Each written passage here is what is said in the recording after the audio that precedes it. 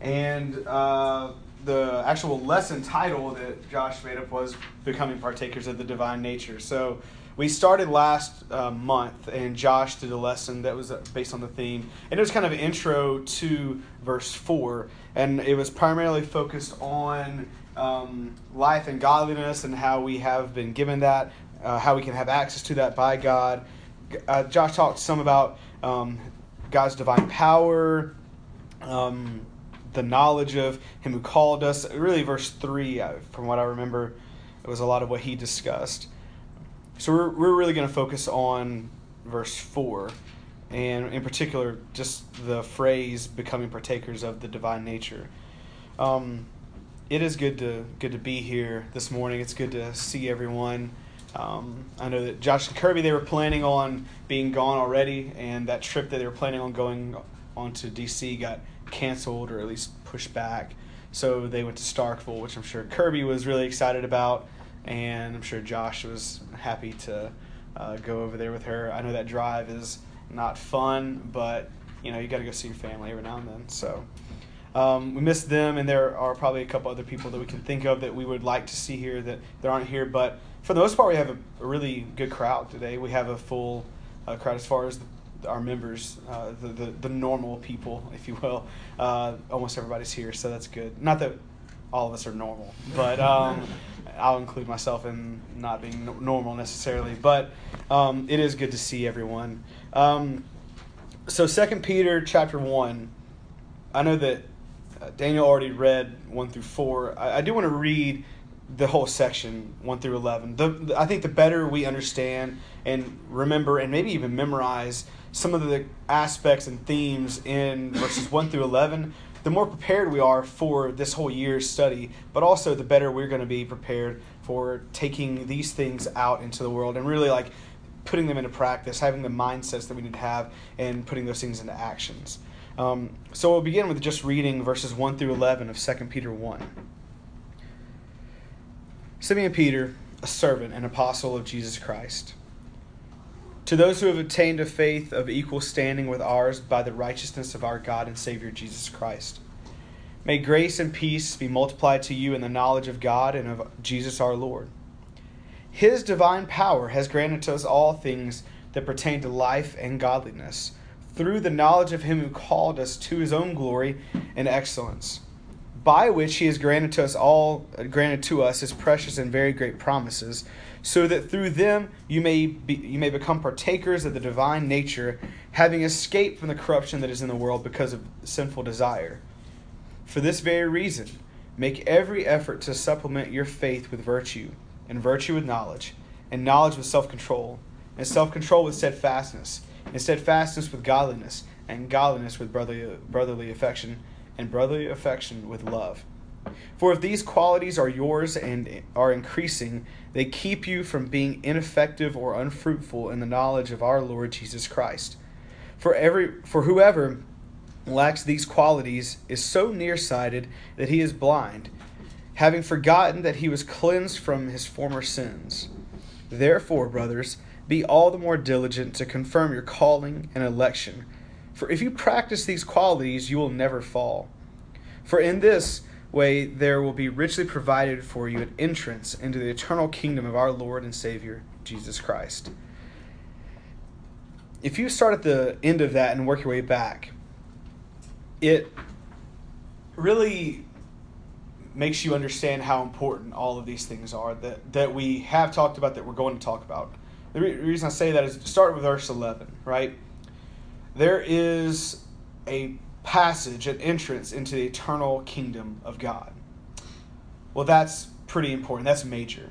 That is desirable. That is something that, especially considering the alternative, but just for those that are believers, if you just take that, I can have entrance into God's kingdom. Wow.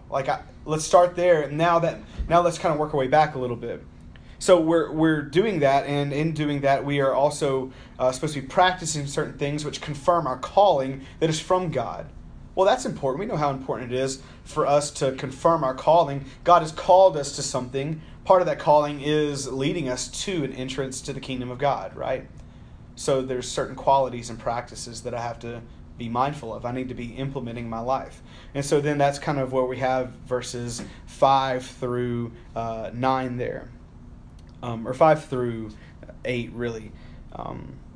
And so as we kind of go back and back, that's when we get to verse 4, where he talks about, through them you may become partakers of the divine nature. We're going to break this down a little bit. But what I do want to start with is something that I do remember Josh mentioning last month.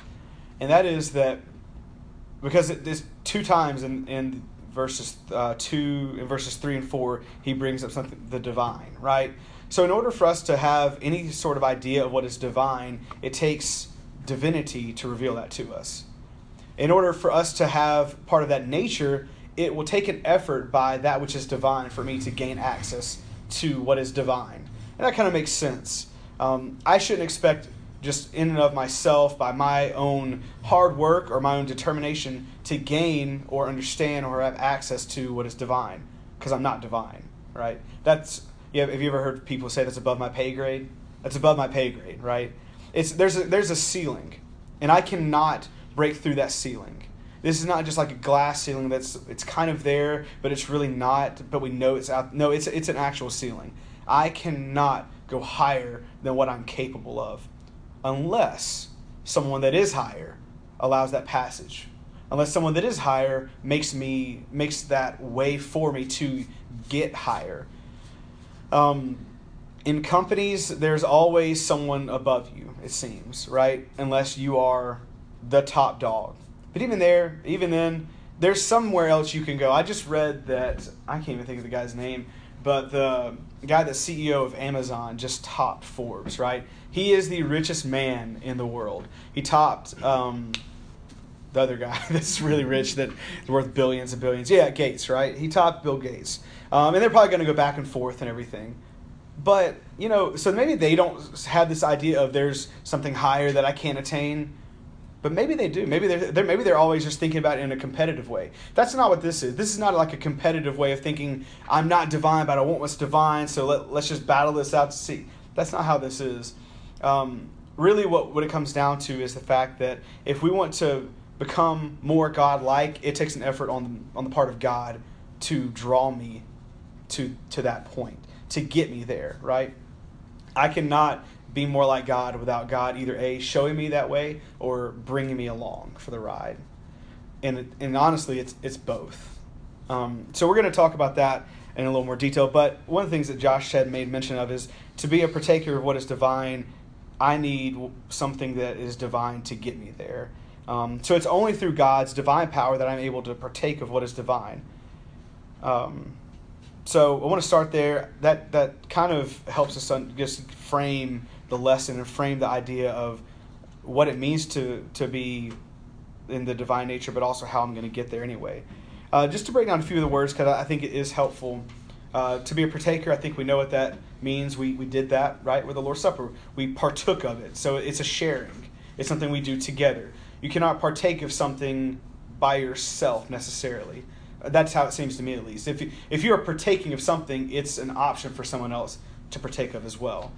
Even when I was a kid and I didn't want anyone to have any of my birthday cake, it was still there for everyone to have, right?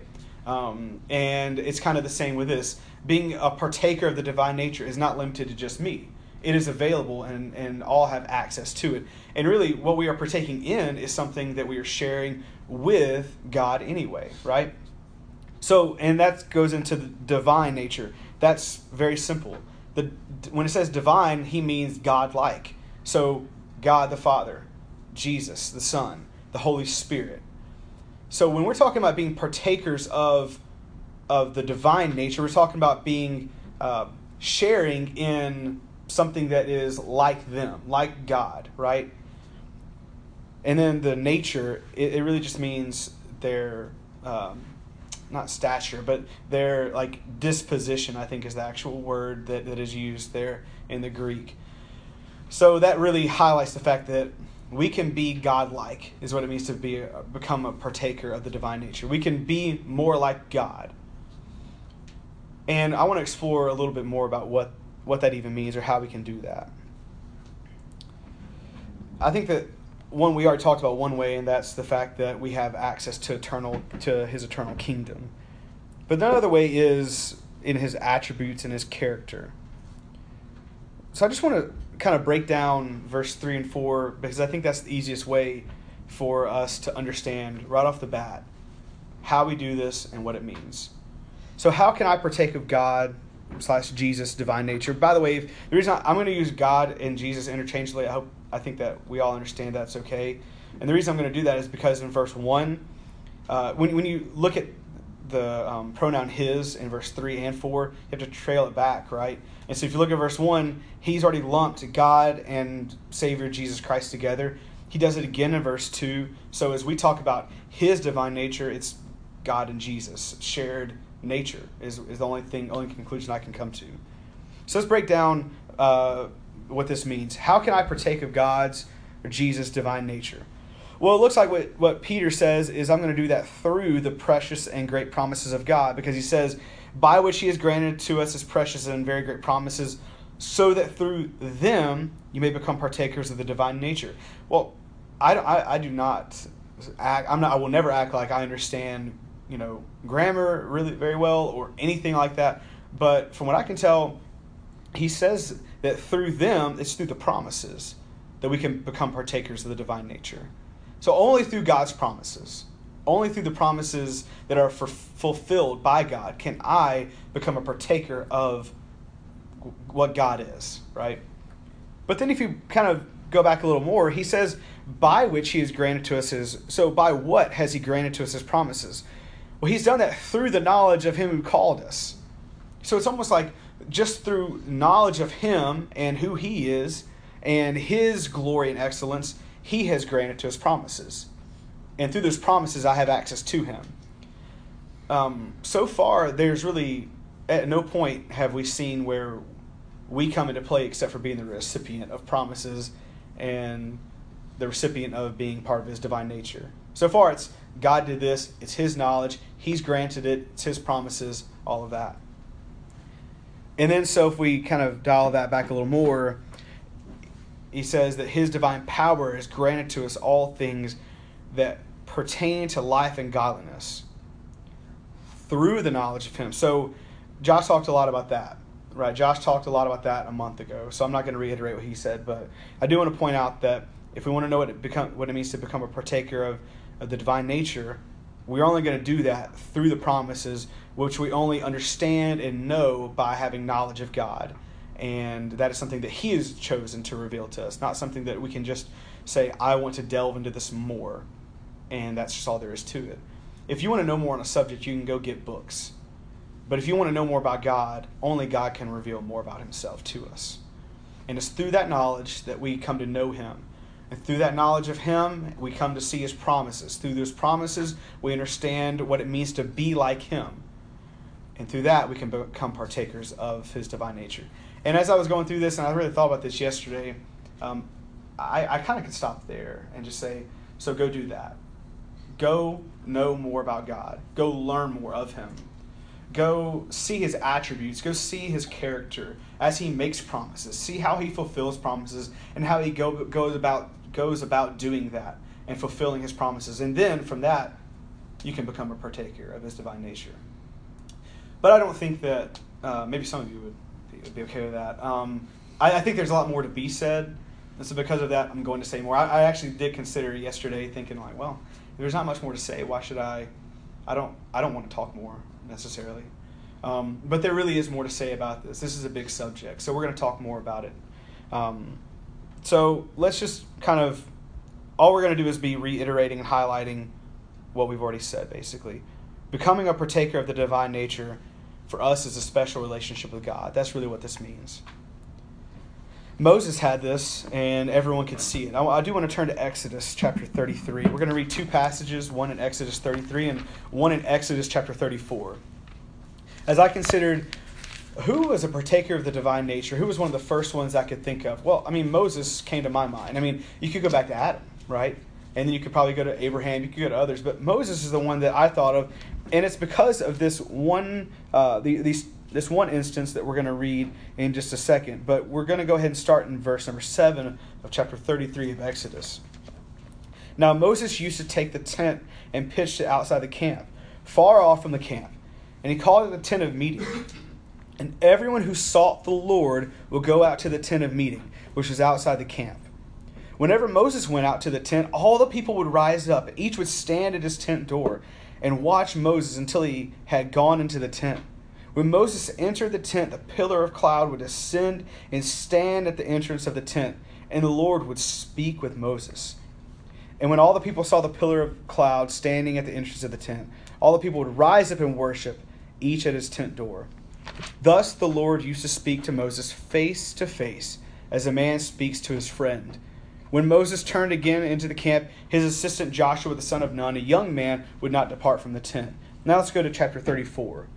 Chapter 34, beginning in verse 29. This is as he has been on Mount Sinai, speaking with God as well. When Moses came down from Mount Sinai, with the 2 tablets of the testimony in his hand as he came down from the mountain, Moses did not know that the skin of his face shone because he had been talking with God. Aaron and all the people of Israel saw Moses, and behold, the skin of his face shone, and they were afraid to come near him. But Moses called to them, and Aaron and all the leaders of the congregation returned to him, and Moses talked with them. Afterward, all the people of Israel came near, and he commanded them all that the Lord had spoken with him in Mount Sinai. And when Moses had finished speaking with them, he put a veil over his face. Whenever Moses went in before the Lord to speak with him, he would remove the veil until he came out. And when he came out and told the people of Israel what was commanded, the people of Israel would see the face of Moses, that the skin of Moses' face was shining, and Moses would put the veil over his face again until he went in to speak with him. So, a lot going on in this. A lot that doesn't really necessarily apply to us, but in some ways it loosely applies to us. The point I want to draw from this is that the same way Moses had this special relationship with God is the same way that we are to have that special relationship with God. And in that, he was being a partaker of the divine nature. The easiest way, I don't really want to guess or just assume I know a lot about what was going on between God and Moses, but I do know this. When Moses came down off the mount and his face was shining, that is a sign of him partaking of the divine nature of God. I know that because when we go and we see Jesus and we see him being transformed and the transfiguration and all of that, what was the thing that those 3 disciples saw? He was shining, right? He was shining, and they saw Moses and Elijah, right? So whatever was going on there is the same thing that kind of is going on here. Also, the fact that the pillar of cloud was present, right? What did the pillar of cloud? What did that symbolize? The presence of God, right? It was following Moses. Moses went into the tent. There it was, and he spoke with God face to face. That. From what I can tell, that's what it means to be a partaker of the divine nature. That relationship that Moses had with God, he could go speak with him. Everyone knew it. Everyone saw it. There was a sign that they could see that Moses had this relationship, that he had this going on, because his face shone, and it scared them. So just to make a quick point, if any of us believe that we are partaker of the divine nature now, and people can't see it, then we're not really a partaker of the divine nature. And I'm not saying your face is going to shine, that doesn't mean just because you're smiling, just because you have a glow about you or whatever, doesn't mean that you're a partaker of the divine nature. But people can see when the presence of God is near you. And when that is taking place, then that is a sign that you're partaking of the divine nature, the same way Moses did. So that was one example I thought would be helpful for us as we consider this. But really for us, it's the same thing as being a son or a daughter of God. When that relationship is described as being a child of God, we don't need to take that for granted. We don't need to put that as kind of like just a common thing. Being a son or a daughter of God, I really think that is the same as being a partaker of the divine nature.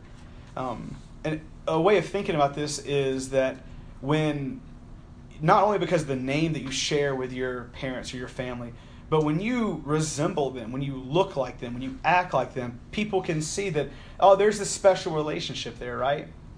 I remember when I guess I was in college, and So I was at Auburn, and so a lot of people would come around, and I would go visit a lot of places because I would just, I don't know, I was probably either chasing friends or chasing girls or just wanting to get away from school. I whatever it took, I didn't care. I was going to go places.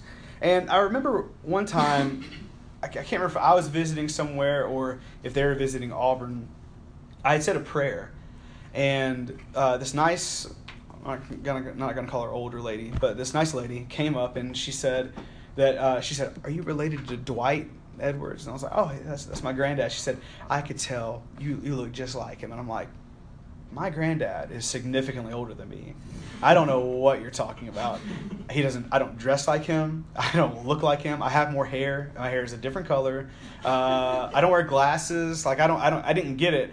And not that I don't like the fact that maybe I resemble my grandfather. I just didn't understand what she was talking about. That didn't make any sense to me. But it's a compliment, and I knew that. But what she meant was not that I necessarily looked like him. And maybe I did, but I mean, I didn't see my granddad when he was 30, right? And maybe she didn't either. Maybe she was just saying that.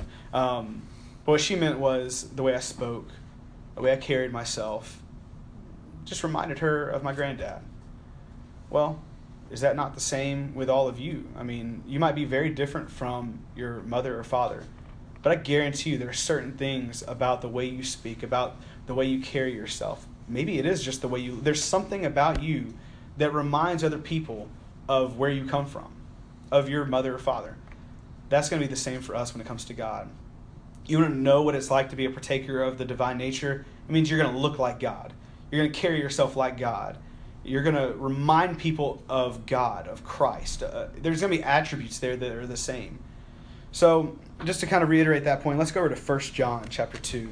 When I was thinking about what passages highlight and show a special relationship that we have with God, 1 John was the first book that came to my mind. I love 1 John. I think it's very easy to understand, and I think that's really what he's talking about, is us being like God in all the different ways that we can do that. So 1 John chapter 2, I want to begin in verse 26, and we'll read through chapter 3, verse 2. John also has like 27 different reasons he's writing, apparently. This is one of the few that he does list. I write these things to you about those who are trying to deceive you. But the anointing that you received from him abides in you, and you have no need that anyone should teach you. But as his anointing teaches you about everything, and is true and is no lie, just as it has taught you, abide in him. You've been anointed. His anointing is teaching you. Abide in him, walk in him, live in him. And now, little children, abide in me, so that when he appears, we may have confidence and not shrink from him in shame at his coming. If you know that he is righteous, you may be sure that everyone who practices righteousness has been born of him. See what kind of love the Father has given to us, that we should be called children of God. And so we are. The reason why the world does not know us is that it did not know him. Beloved, we are God's children now. Well, how are we God's children? Well, it all started with God. His anointing began that process. Then from there, we learn of him, we live in him, and then we are called children of God. I think that's the same thing it means to be a partaker of the divine nature. As we know God better, we partake of his divine nature more and more. There's a few just examples that I thought of that maybe passages we could go to encourage ourselves or to remind ourselves of God's divine nature, his character. You can go to the armor of God in Ephesians. I think that's a great place to go. You could go to, 2 Peter chapter 1, and you can look at all of those qualities. You go to the fruit of the Spirit. All of those things are going to be ways that we can say, how can I learn more and more about God? Well, in that, if I put those things into practice, which is really what we're going to talk about in the coming months, I'm becoming more and more, I'm being more and more godlike in that.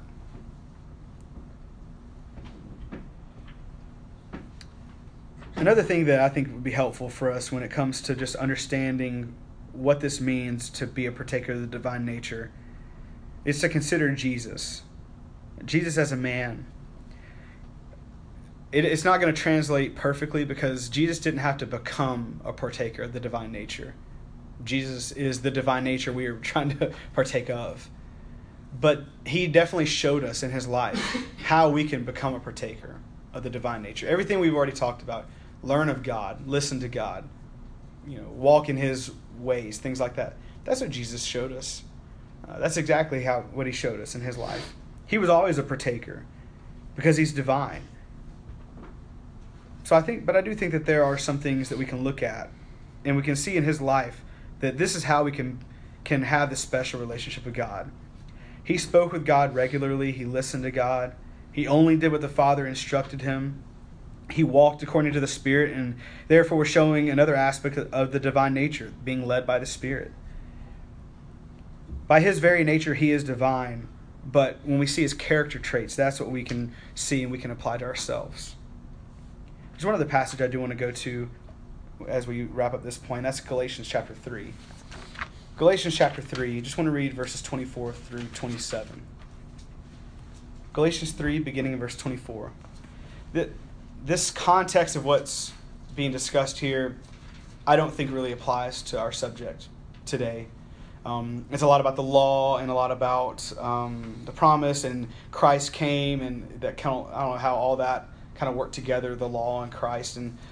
But as we kind of come to the end of that, beginning in verse 24, Paul says, "So then, the law was our guardian until Christ came, in order that we might be justified by faith. But now that faith has come, we're no longer under a guardian. For in Christ Jesus, you are all sons of God through faith. For as many of you as were baptized into Christ have put on Christ. There is neither Jew nor Greek, there is neither slave nor free. There is no male and female, for you are all one in Christ Jesus. And if you are Christ, you are Abraham's offspring, heirs according to the promise." Even Paul here in Galatians talks about the fact that we have this relationship. We are in Christ. We are Christ. We are children of God. And we do that through faith. We do that through baptism. But all of this it goes back to the promise. All that we're Abraham's offspring, and according to the promise. So we have this relationship with God based on his promises, not based on our actions, our determination, not based on just how bad we want it or anything like that. This is all going back to God's promises that we have access to this. So the second thing I want to talk about is what shows that we are partaking of the divine nature. So just think about that for a second. How do we do this? What does that mean? What is going to be the sign? What's going to be the thing that shows that I am a partaker of the divine nature? Let's go back over to 2 Peter 1, because I think that the next phrase in 2 Peter 1 answers that question for us. 2 Peter 1, verse 4.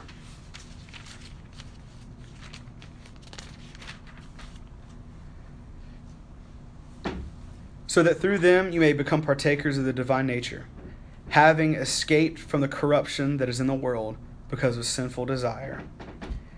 I think that's how we do it. That's how we show it. That's what it means. It's not gained by escaping the world altogether. That's not what he says necessarily. It's really gained by escaping the sinful desire. Now, the world is full of sinful desire, so you could say, well, that means I just need to escape from the world.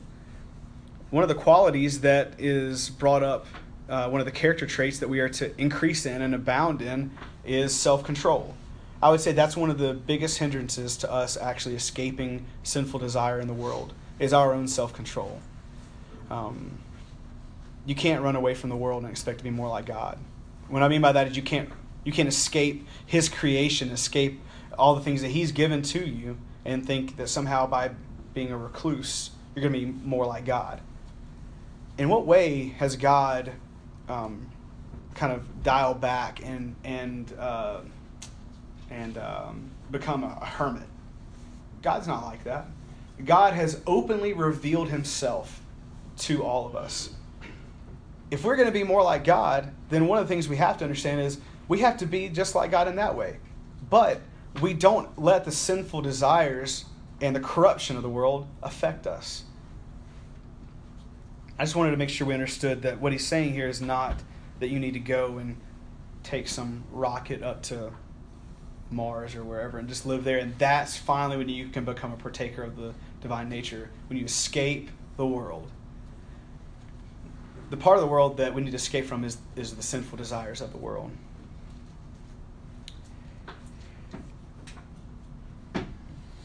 I know that's difficult, and I know that because we fail so much at it, it seems like the only thing left to do is just to escape.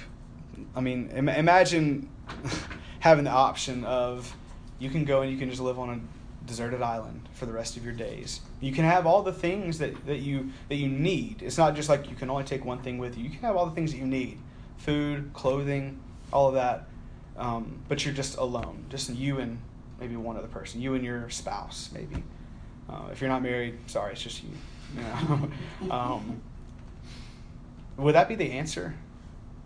No, it's not. It's not the answer at all. The answer really is just escape the sin, right? You don't have to escape the creation from God. Just escape the corrupted part of it. Let's go back over to 1 John, just a couple pages probably. 1 John chapter 3. 1 John 3, beginning in verse 9. No one born of God makes a practice of sinning, for God's seed abides in him, and he cannot keep on sinning because he has been born of God. By this it is evident who are the children of God and who are the children of the devil. Whoever does not practice righteousness is not of God, nor is the one who does not love his brother. If you've ever been to a major sporting event where maybe it's a neutral site or maybe it's just a big rivalry game where people are willing to travel great distances to go to that sporting event, when you look in the stands, if you were just to take like an overhead shot of the stands, there will be people dressed in one color or have one color scheme going on, and there will be people with the opposite. They'll have the other teams, right? They're not always separated fully, are they? They're kind of all intertwined, right? But you can easily tell this person is on this side, that person is on that side. Auburn and Alabama is a huge college rivalry. Everyone knows it.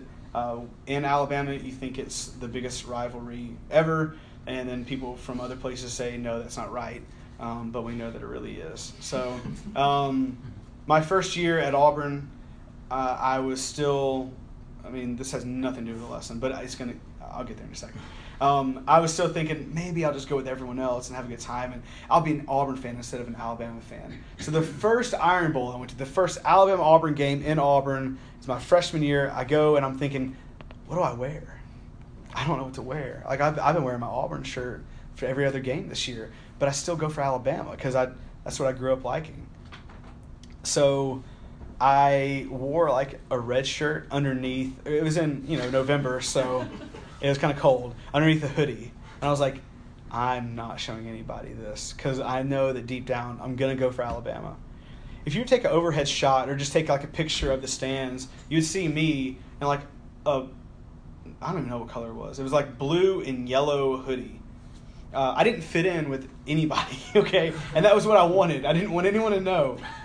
What I should have done is been saying, here I am. This is who I'm going for. This is what I'm about. I was scared. I just wanted to blend in, right?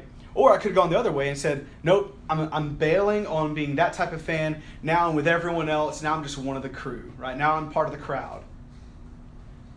Well, if we're going to take this to a spiritual level, and if we're going to kind of just to go back to 1 John 3, when God looks at us, when he looks at his quote-unquote the stands, when he looks at the stadium that we are in as far as just us and everyone in the world, maybe our community, whatever,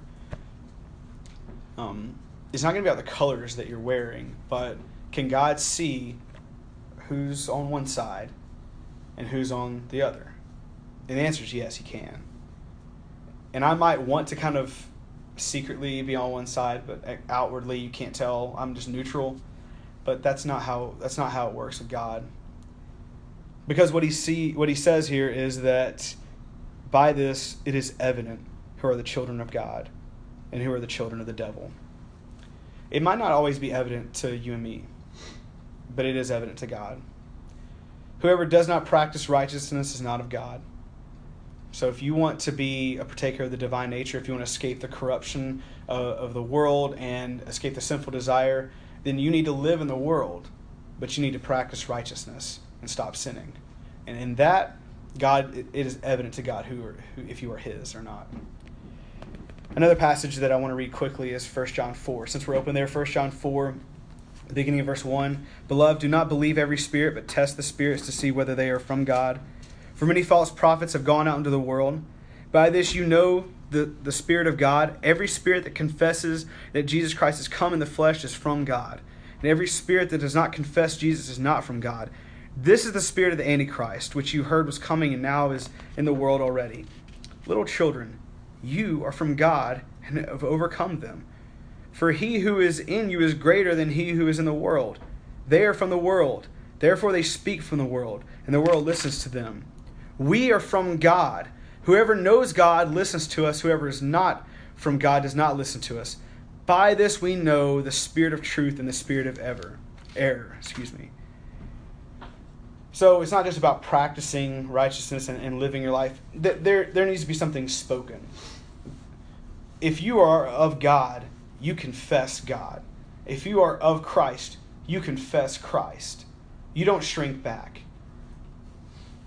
So it's not just necessarily how I live my life and the charitable deeds I do.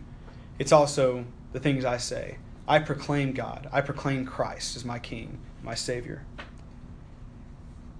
Again, I do want to say I don't think we're expected to escape from the world, but rather the sinful desire of the world. You could argue that it's impossible to escape the world, the sinful desires of the world if you're living in the world. And I would say that, again, consider Jesus. He did. He is our forerunner. He is the author and finisher of our faith. And he actually chose to come into the sinful world and yet was unstained. He was never held by sin, so therefore he didn't have to escape the sinful desire or escape the corruption. But we have been. We have been held by sin. We have been entangled and trapped in sin. So therefore we have to escape. But we can by looking to Jesus, and we can by relying on God.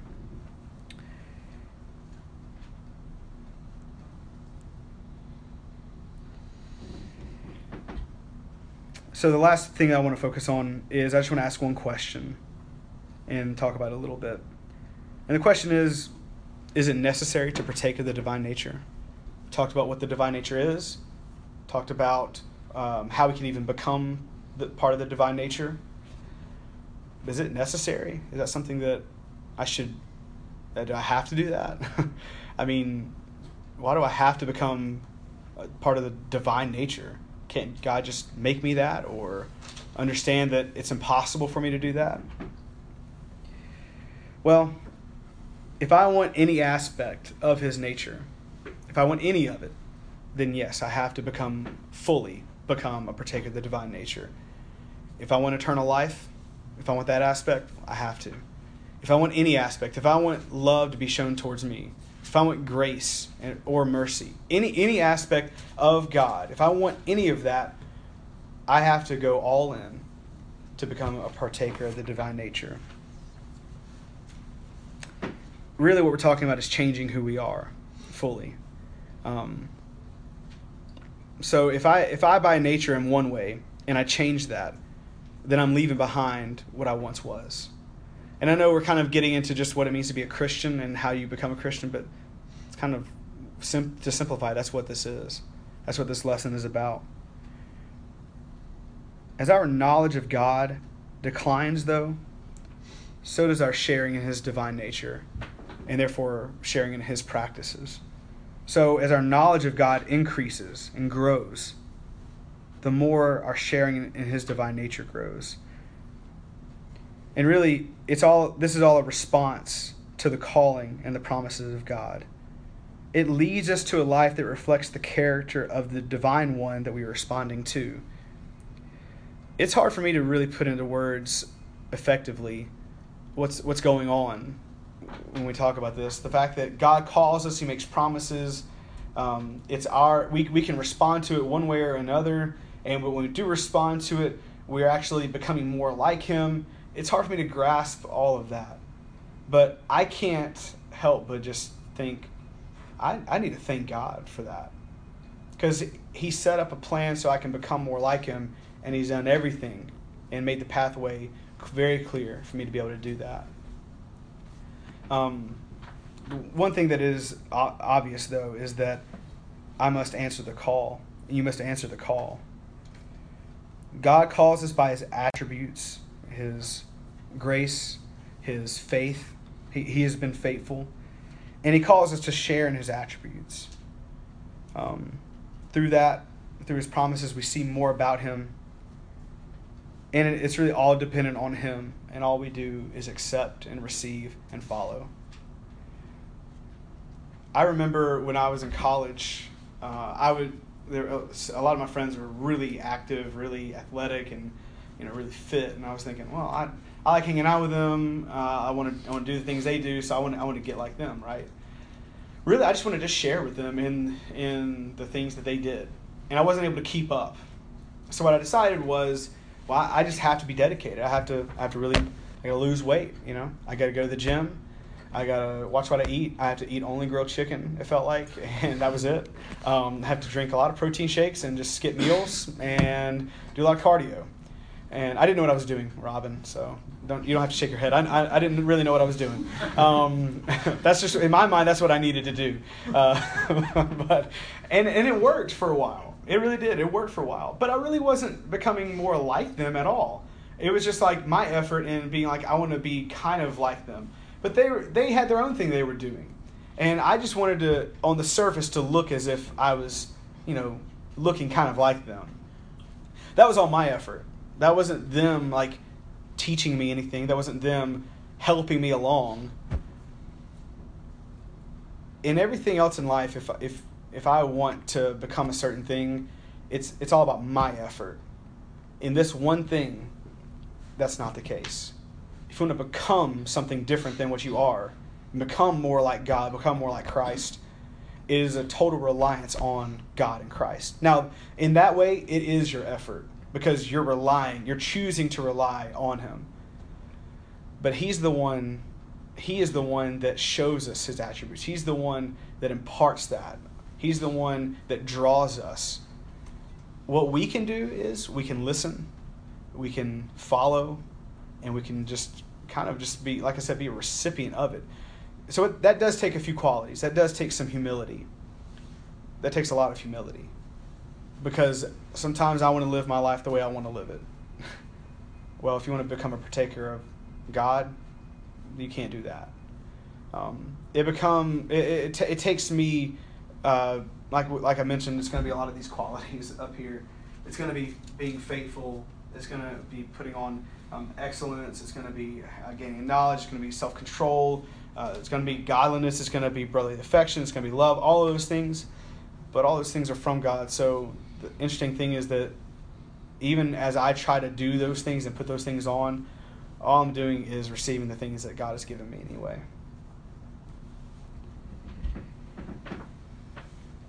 Just to kind of wrap up, if you look up examples of God's divine nature, you're going to see at least a few scriptures that I noticed are speaking about creation and what God is able to make. A great example of God's divine nature is that he creates and makes things from nothing. But he also changes what is already created in order to fulfill his purpose. That's another way that God shows his divine nature. He takes what's already there and makes it different. That's how we fit into this. We're already created. And in certain ways, we already reflect God's nature just because he created us. But in many ways, we are not reflecting his nature.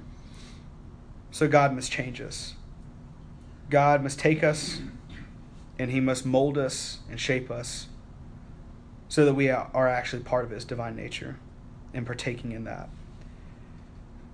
We do that through his promises. We do that from going from one pursuit fully to another pursuit fully. We go from one nature to a totally opposite one. We go from being unclean and temporal to being cleansed and purified and eternal. And the only way I know how to say that happens is about the grace of God that we have that. So just to kind of wrap it up, I think I've repeated myself about 3 or 4 different times, but I don't know a better way to put it than what Peter says. Is if you want to be a partaker of the divine nature, which really leads you to having access to the eternal kingdom of God, then what you have to do is you have to escape the corruption that's in the world because of its sinful desire. It's on us. It's our fault that sinful desire is there. The devil obviously doesn't help in that, but it was our choice. But it all is going to go, so that's on us in order to kind of fix it, if you will. But really what it's going to take is growing in knowledge, more understanding of God's promises, seeing his character, and just being more like God. And that's what it means. So if you, I know that we always say we have like an invitation or at least a call to examine yourself, if you will. I would say that the thing to focus on today and to leave this lesson with is, are you reflecting the nature of God in your life? And if not, then what you need to know is that God can change your nature if you will allow that. He can mold it to be more like him. But you have to allow that process. You have to kind of allow that spark to take place. And then God will definitely do the work. And you can just keep on. I think that when people fully give themselves over to God to just be molded and kind of, to take another phrase from a sporting thing, trust the process, if you will, then you're kind of amazed at the effects of it, and other people around you see it. Your face might not shine like Moses, but your life is definitely changed, and people can see it, and they can see the presence of God in your life. So I would say focus on that, be more like God, and that's really how you can become a partaker of His divine nature. We are here for each other. We're here to help with that. None of us are perfect in that. None of us can say that we've made it. If Paul didn't say it, if Peter didn't say it, I'm not going to say it. But we can help each other out. We can hold each other accountable. We can call each other brother and sister. And we can pray for one another as we strive to all be more like God. So Richard does have a song that he's going to lead. And if you need to make some sort of public confession, then you do have this opportunity. But I would strongly encourage you that even if you don't feel the need or you don't feel like you have the courage even to make something public, then if you need to make a change, you need to talk to somebody. So do that, maybe after the song when we're all talking.